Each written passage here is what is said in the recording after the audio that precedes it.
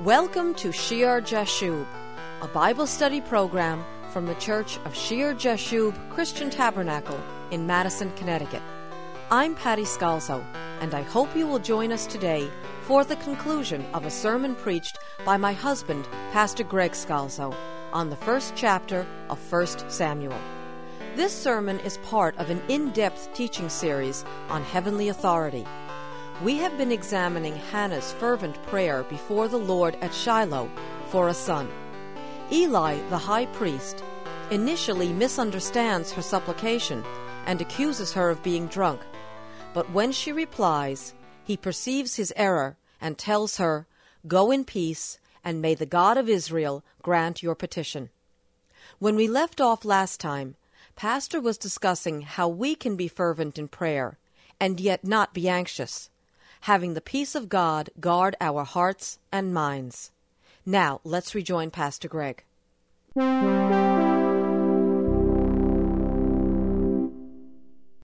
When we seek God and we petition God and we're fervent in our prayers, there's a peace that we receive. Hannah receives a peace, right? When Eli says to her, "Go in peace, and the God of Israel grant your petition, which you have asked of him," it says, she went her way and ate, and her face was no longer sad. She had peace about it.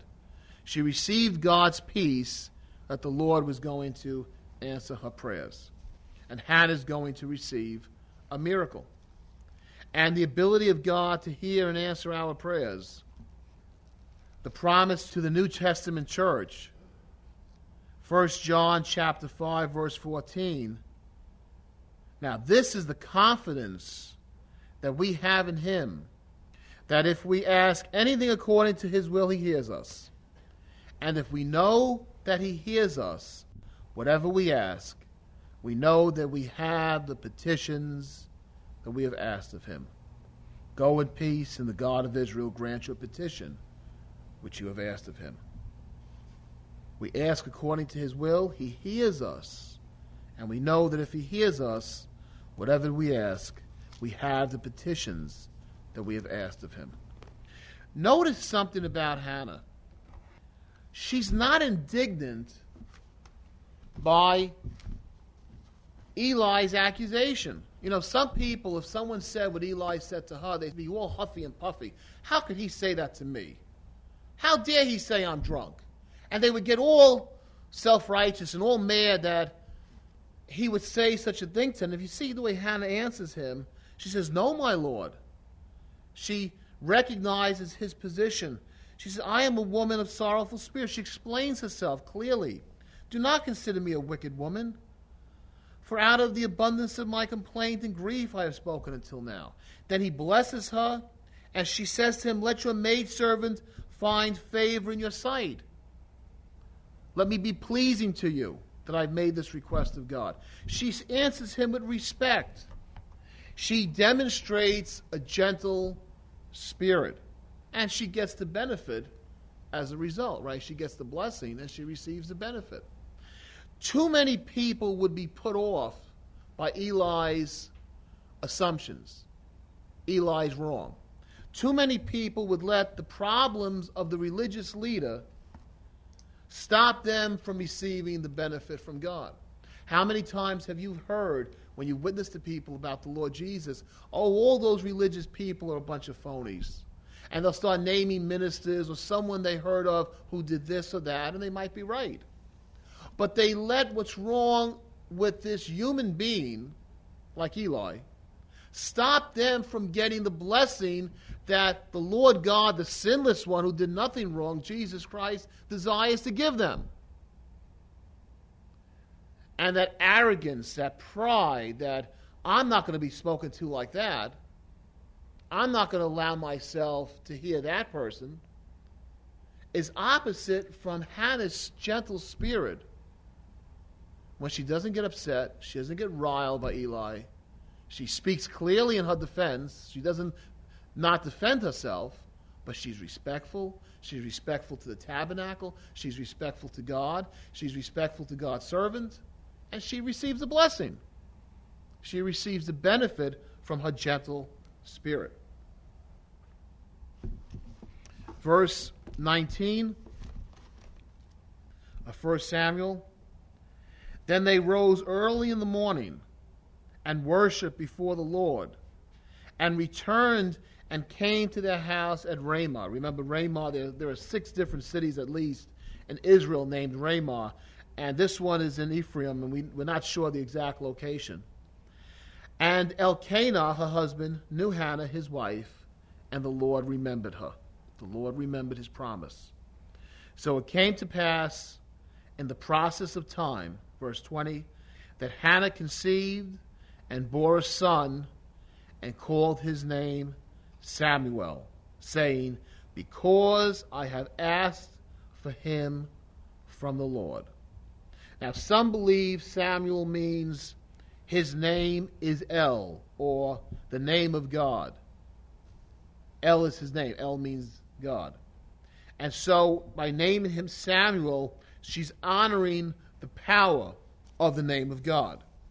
But other sources like Strong's and the New King James here in the footnotes see the name coming from the passive participle of shama, which is a verb to hear intelligently. To hear intelligently with the implication of giving attention to. So it would mean then heard by God or heard of God. God hears her because I have asked for him from the Lord. I asked, I made the petition, God granted the petition, God heard me. Heard by God, and so she names the son Samuel. And one thing we want to take away this morning from today's study, and it may be a little bit of an aside with studying heavenly authority, but it's so important. In the birth of this great Israelite leader, how God hears our prayers, how God answers our prayers. We pray according to his will, he hears us, and we know that if he hears us, we have the petitions which we have asked of him. God hears our prayers, he answers our prayers. Even when we're barren, even when we're most empty, like Hannah, even when we're at the end of ourselves, maybe especially when we're at the end of ourselves, God hears our prayers. We're heard of God. We're heard by God. Hannah prayed earnestly, and she vowed that if the Lord would give her a son, she would raise him as a gift of God and dedicate him to the Lord's service. And next time we're going to see that Hannah makes good on her promise. Remember how she said, I will give him to the Lord all the days of his life. That's in verse 11. When she's doing that, you know what she's doing? She's praying according to the will of God. Remember what we read in 1 John chapter 5. Now this is the confidence that we have in him, that if we ask anything according to his will, he hears us. And if we know that he hears us, remember Samuel heard by God. God heard Hannah's prayer. Whatever we ask, we know that we have the petitions that we have asked of him. She's saying that she will take that child and give him to the Lord all the days of his life, that he will be in service to the Lord. Well, what is Samuel? Samuel, the son of Elkanah, is a Levite.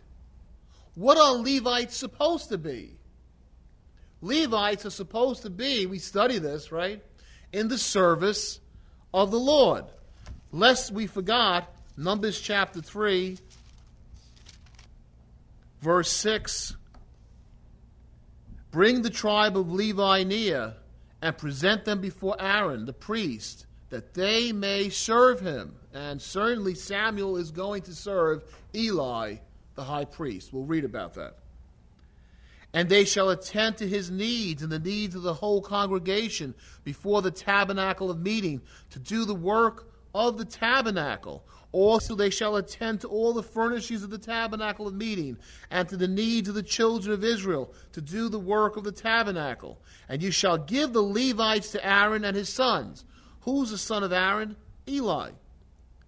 And who's the Levites? Samuel, his father, they are of the Levites.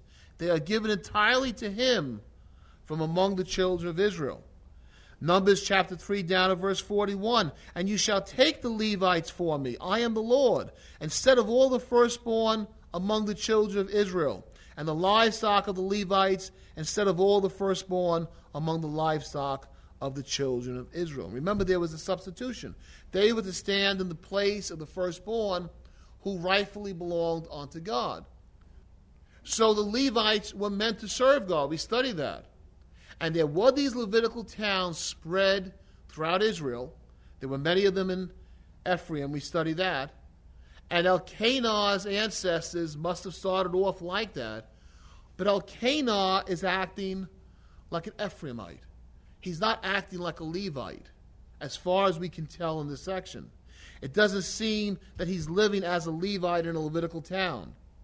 And Hannah, by her prayer, desiring a son not to be ridiculed any longer by Peninnah, to bring a son for her husband, is making it right when she says, I will give him as a gift to God. She's going back and restoring the lineage that her husband should have as a Levite to serve at the tabernacle. And Samuel will serve at the tabernacle. And she doesn't only put it back right according to the will of God, she does even more, because a Levite supposedly started service at 25. The consecration was at 25 years old. But Samuel will be dedicated. He will serve to assist Eli at the tabernacle from a very, very young age as soon as he's weaned. Lord willing, we'll read about that next time. Samuel is a lifelong Levitical servant. Samuel is a lifelong Nazirite. She went even further and gave a Nazirite vow. And we'll see that Samuel's even much more than this, Lord willing. Father, we thank you for your holy word this morning. We ask you, Lord, that we would learn from all the intricate details in your scriptures. Father, which you put into place over hundreds and hundreds of years, 1,500 years or more, Lord, how everything agrees so far beyond the lifespan of any one person to write or to give to us, Lord. You worked through every book in this Bible to show us how you have control from the beginning to the end.